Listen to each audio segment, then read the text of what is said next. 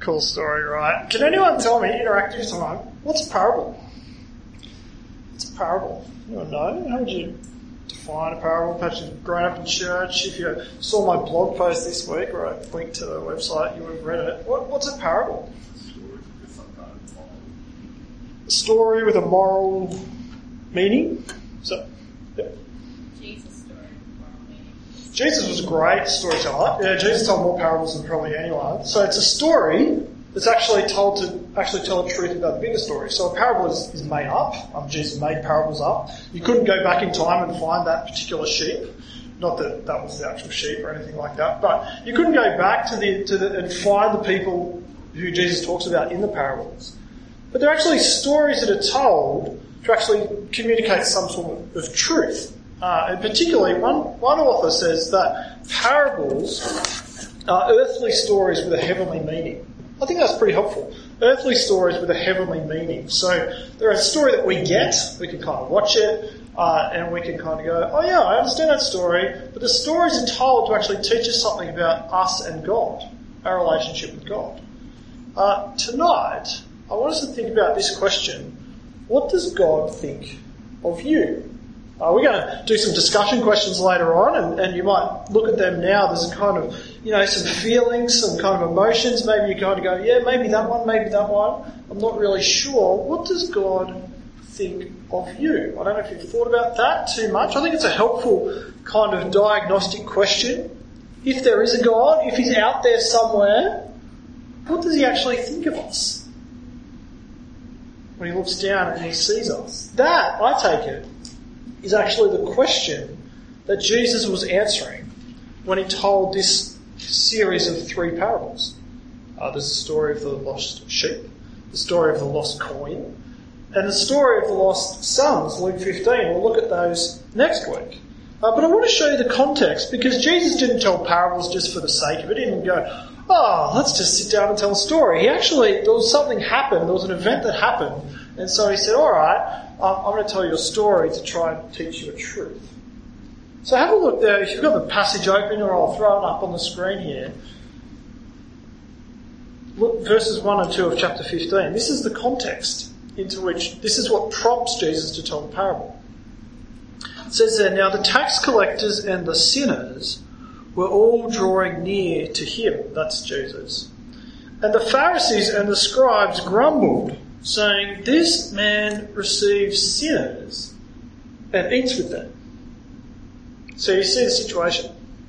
Jesus has been teaching, he's been preaching, he's been healing people, and there's been this group of people who you might call sinners, immoral people, bad people, people you can kind of see from their lifestyle that they're sinful. And this group of people, well, Jesus has been associating with them. He's been eating with them. He's been accepting them, hanging out with them. And there's another group of people over here called the Pharisees, who you might say are the good people, the moral people, the upright people. Ryan spoke about this a little bit last time we met. And this group, the Pharisees, they look on and they go, what is Jesus doing? They grumbled, you see. The NIV has the word mutter. That's a cool word. They muttered, the muttering of the Pharisees.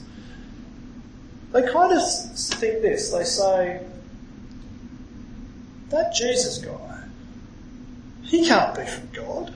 Surely, if he was from God, he wouldn't associate with them. Because the Pharisees, they actually had a belief. They had a belief about God, that God is a God who, if you're good, then God will think well of you. But if you're bad, then God won't think well of you. That was the belief. That's what they thought about God. And that's why they're grumbling. They're muttering. But I think it's interesting, because the Pharisees, I think it's worth kind of trying to work out who the Pharisees are and what's going on with them. The Pharisees, as they kind of grumble and as they mutter and as they judge, do you know what they're also doing? They're also kind of putting themselves above the other people, aren't they? They kind of have this sense of superiority. Well, I'm not quite like them, they think. I'm a pretty good person, so God will think well of me, and so I can't believe Jesus is associating with them. We're better than them. See that kind of sense of superiority, that pride coming through? That's the Pharisees. Because they have a belief that God thinks that because they're good, he accepts them. And because they're bad, well, he won't accept them. That's what they believe about God. And that is what actually prompts Jesus to tell these three parables. Because Jesus comes along and he says, no. You guys have got it wrong. That's not how God works. That's not what God thinks. It's actually very different to that. I think most Aussies, to be honest, are a little bit like the Pharisees. I think most people at this uni that I kind of get to chat to are a little bit like the Pharisees. Most of us, I think, if we haven't heard the Christian message, most of us, I think that it's kind of like there's this scale, and if your good outweighs your bad, then God will kind of accept you. If you've done more bad than good, then God won't accept you. That's how most people, I think, treat and think of God. And so Jesus comes along and he says, no, that's not like that at all. So he tells a story about sheep and a story about a coin. That's what we're going to look at tonight. And so the best way to actually understand a parable is to actually think about the metaphor. So what I want us to do firstly is I want us to think a little bit about sheep. I hope you're ready for that, just to think about sheep. Some of you might have come from a farm where you've spent a bit of time with sheep. That's my story. I'm the son of a sheep farmer. I've spent a fair bit of time with sheep. But here we are. We're going to think today about sheep. I think most of us, when we think about sheep, we either think a little bit like that cute little lamb in the video that we watched, or we kind of go, aren't sheep just great? You know, they're fluffy, they're happy, they're all clean, they're really good. You know, we think about sheep and we just kind of have this sanitised version that sheep are excellent. And the reality is, I think when Jesus uses the image, the metaphor of sheep, and in fact it's really consistent in the Bible. Over 80 times, in fact, God's people are referred to as sheep. I take it that Jesus calling us sheep, it's a very kind of, it's a very well-meant insult. It really is. It's a spiritual insult to call us sheep. But it's also true. See, never in the Bible are God's people, or humanity even, called tigers or lions, with all their strength. We never kind of called dogs with their, dogs are just smart, We never call cats. I don't even know what cats have going for them, but people like them. They're evil, they're cute. I knew that would get a bit of response. I don't get cats personally. I'm not a cat person, I'm more of a dog person. But we never called cats, we never called dogs, we never called anything kind of impressive. We called sheep. And we called sheep for a reason. Because sheep get hopelessly lost, and sheep desperately need a shepherd. So you can see it's an insult to be called sheep. As I said, I grew up on a sheep farm. I was there last week. I went home to visit my family. I can tell you lots of stories about sheep. One of the sayings that we have in our family is that a sheep's favourite pastime is dying. They just want to die all the time. And so to pretty much be a sheep farmer is just to keep them from dying. So, they're either going to get fly struck, or they're going to get stuck in a fence, or stuck in a dam, or stuck in whatever they can get stuck in. And they'll get stuck somewhere without food. Your life as a sheep farmer is just trying to keep them alive. Because they just love dying. I can tell you a lot about sheep. If you want to hang around after, I'll share some more stories about sheep. But I came across this quote, and I'll put it up. A guy called Douglas Macmillan, he wrote a book. He was a shepherd before he became a pastor. And he wrote a whole book about sheep. You can look it up. And this is his quote. He says a sheep is a stupid animal. It loses its direction continually in a way that a cat or a dog never does. And even when you find a lost sheep, the lost sheep rushes to and fro and will not follow you home. And when you find it, you must seize it, throw it to the ground, tie its forelegs and hind legs together, put it over your shoulders, carry it home. That is the only way to save a lost sheep. So, with that in mind, let's think about the story that Jesus tells. In the story that Jesus tells, how's the sheep going? The sheep's lost, right? The sheep's lost. And the sheep needs to be found. And so the question is, I think we have to ask, what does it actually mean to be lost as a sheep? What does that mean when the Bible talks about being lost? If this story is meant to teach us truths about us and God and how we relate, what does it actually mean to be lost? Well, to kind of unpack that, I want to give you a couple more kind of Bible passages about sheep. And here's the first one. Isaiah 53, this is a popular verse, says this: "We all like sheep have gone astray. Each of us have turned to our own way." Another passage, a very popular one as well, is Psalm 23. And this is kind of the positive version if we didn't go astray. Psalm 23 says this: "The Lord is my shepherd, I shall not want. He makes me lie down in green pastures. He leads me beside still waters. He restores my soul." Do you see in Psalm 23, if we didn't go astray, the kind of satisfaction and joy just kind of tied up in that passage? Green pastures, still waters. My soul is restored. That's what it's like if we don't go astray, right?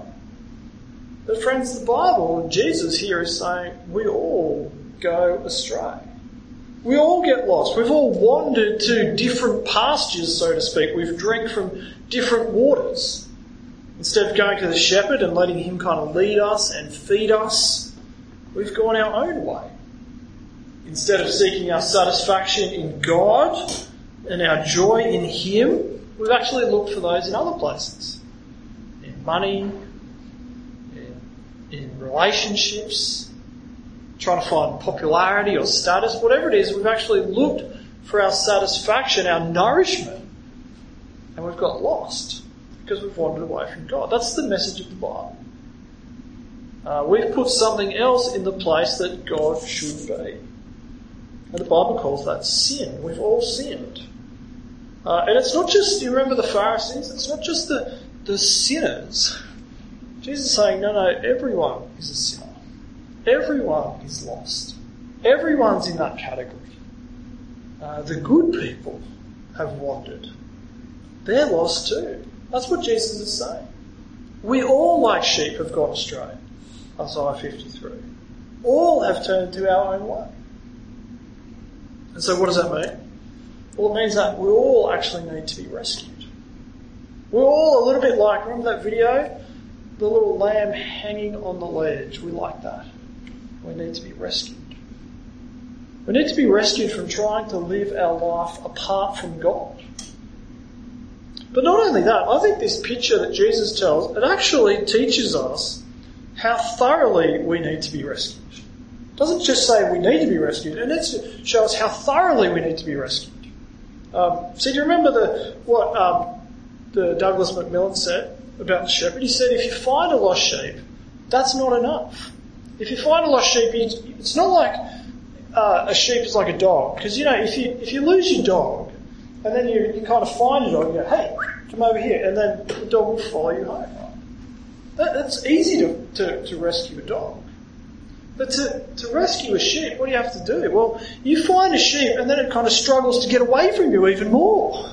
You actually have to throw it to the ground, tie its legs, and you see actually here in verse 5 of Luke 15, you have to throw it on your shoulders and carry it all the way home. See, if a dog is lost, the dog will just kind of, jump up, follow you home. You can maybe even point it in the right direction and it will just go home by itself. Dogs are pretty clever. I like dogs. I don't know about cats. Someone can fill me in on cats later. But not a sheep. A sheep is not going to find its own way home. That's the point Jesus is making. So do you know what this means? It means that a sheep can contribute nothing to its salvation. The shepherd, to rescue the sheep, basically has to walk it all the way home. He has to do everything for it. Everything. The shepherd has to carry it. The point Jesus is making is that if we're going to be saved, we have to be saved by grace alone, not by anything we do. We don't earn it, we don't contribute, we don't cooperate. Now just think for a moment actually. This is the defining point of Christianity. This is actually what makes Christianity different to every other religion. Because I take it that every other religion that I've looked into, they all say something like, you're a dog, in a really positive way. Because they say you can cooperate, you can contribute.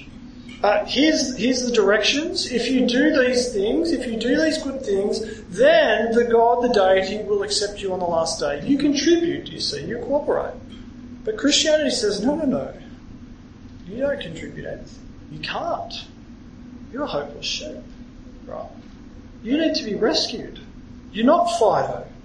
You're a sheep. You need a saviour. You need someone to carry you home. We actually need someone to live the life we should have lived because we can't live it properly.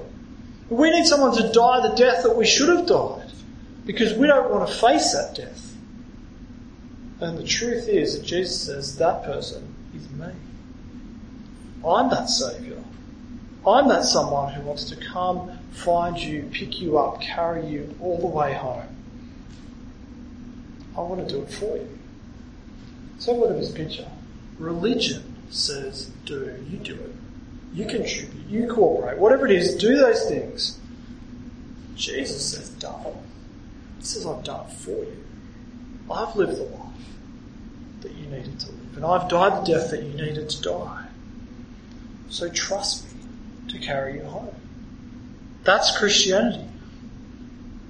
See, friends, what does Jesus think of us? What does God think of us? Well, the first thing is he thinks we are desperately, desperately lost and in need of a saviour.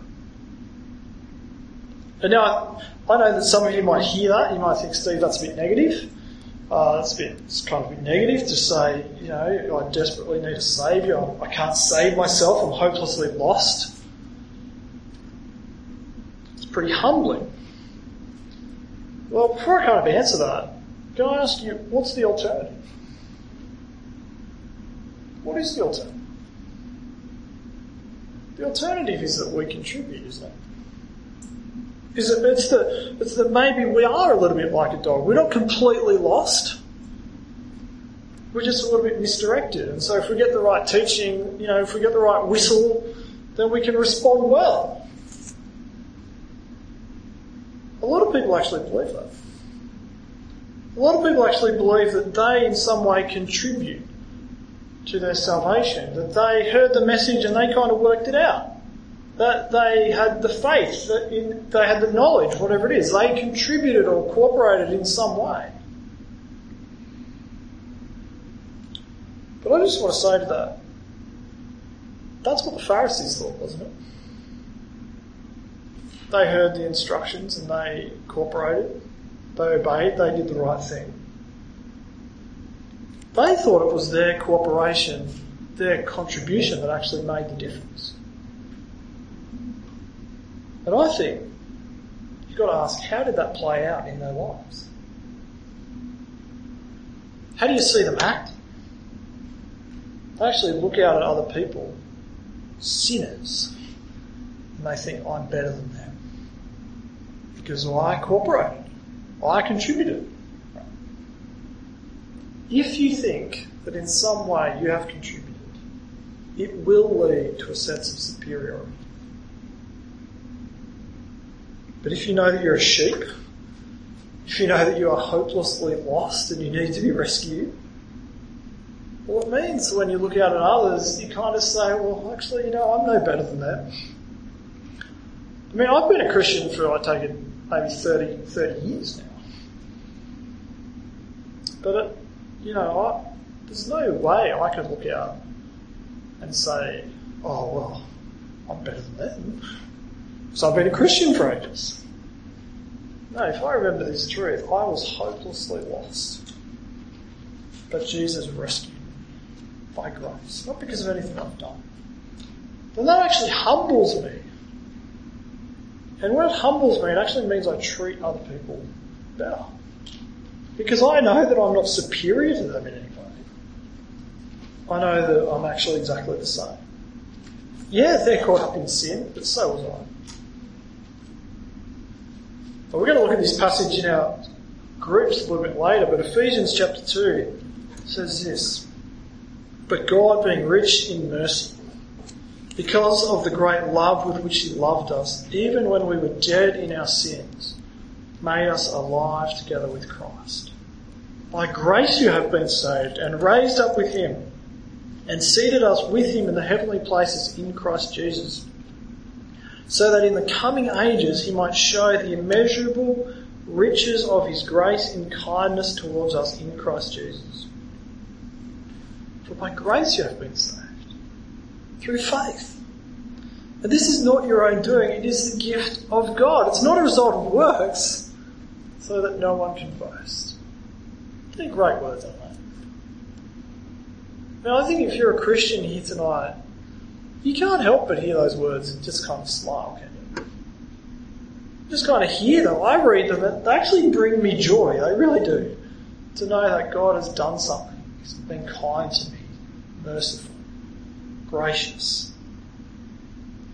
They remind me that though I've been lost, chasing my satisfaction in all those other places, God did something. He took hold of my life and he showed me that Jesus was better. He showed me that Jesus' love was actually what I was really seeking in all those other places. I read those verses and I actually can't help but feel joy that God would show his love to me like that Christ would die for me. But I actually think the second parable that Jesus tells is meant to give us a hint about how great Jesus' love is for us. See, Jesus tells this second parable about a coin, and in this parable, all the commentators note how incredible the lengths are that this woman goes to find her coin. See, you see there in verses 8 and 9. The woman, she's lost one of her coins. So what does she do? Well, she lights a lamp. She brings light into the darkness so that she can see. She sweeps the house. She searches diligently, do you see? And she doesn't give up until she's done everything that's needed to find the lost coin that is precious to her. Do you see the effort that Jesus described in this search? This woman, just like the shepherd before, won't give up until the lost is found. And do you see what happens when the lost is found? Joy, right? Great joy. Rejoice with me, I found my sheep, the shepherd says. Rejoice with me, I found my coin, the woman says. Jesus says, verse 7, there is more joy in heaven when a sinner repents.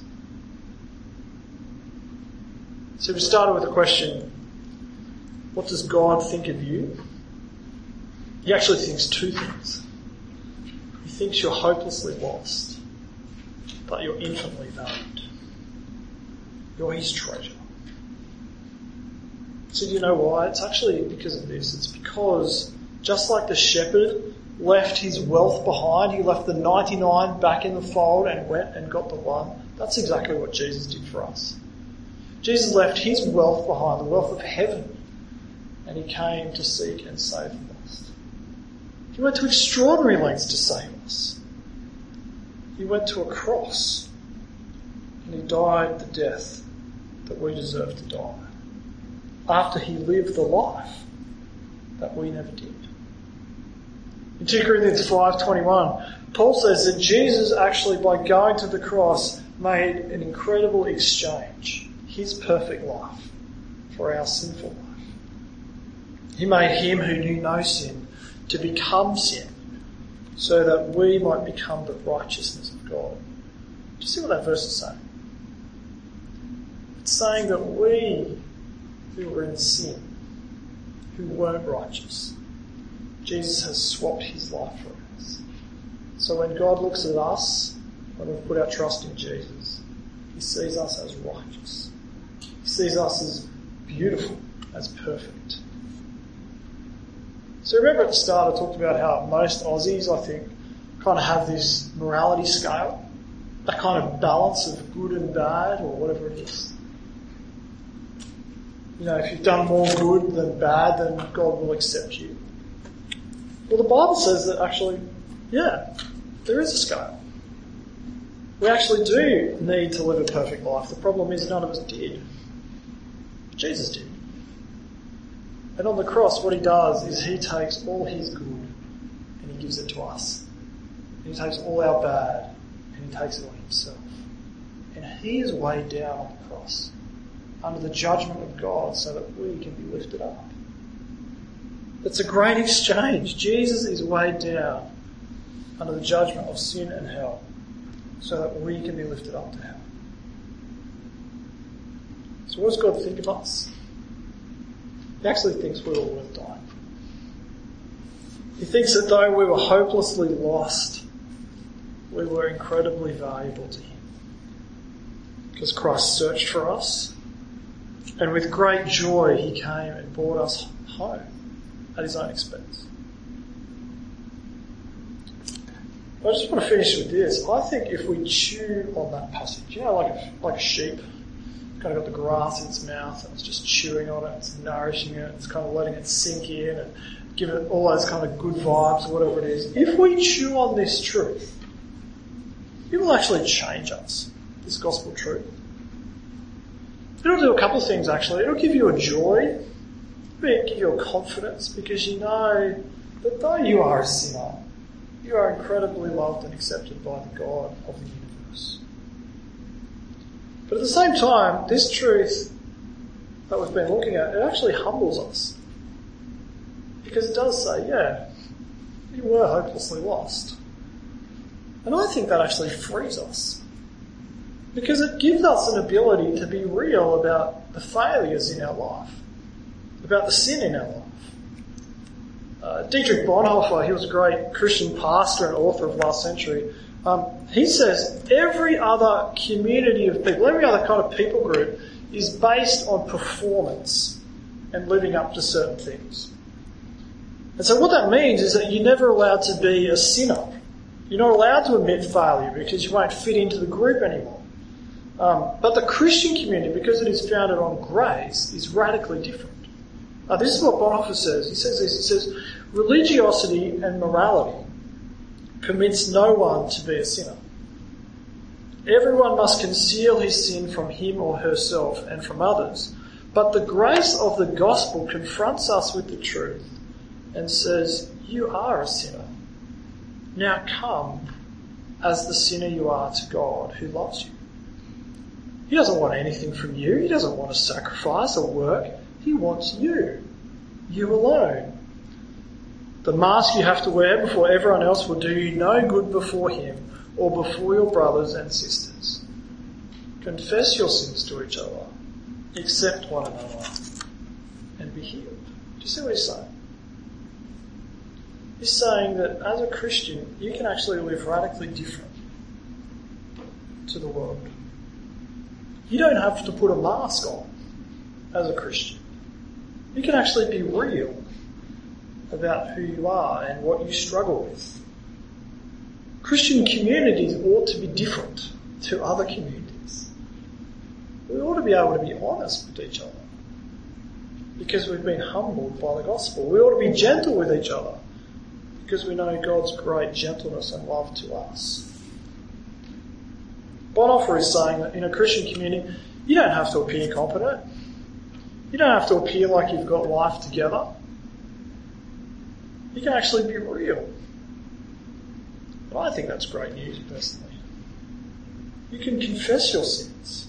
You can pray for each other. You can remind each other of what God thinks of you. That though you're utterly lost, you're incredibly loved. And I tell you, if you do that, sometimes some of you guys meet one-to-one, some of you meet small groups. If you do that, if you care for each other like that, it will actually give you a great joy. It will actually build that relationship. So I'm going to pray that we would be like that. Let's pray. Now, Father God, we thank you that though we are incredibly lost, you came and you saved us. You sent your Son Jesus, who is the great shepherd of the sheep. He's the one who gave up everything so that we can be found. And Father, I pray that this truth that we've looked at tonight, that we contribute nothing, but we're saved by grace alone. Father, I pray that it would humble us, but also that it would give us just a sense of confidence, knowing that you're on our side, that you've rescued us. We pray this in Jesus' name. Amen.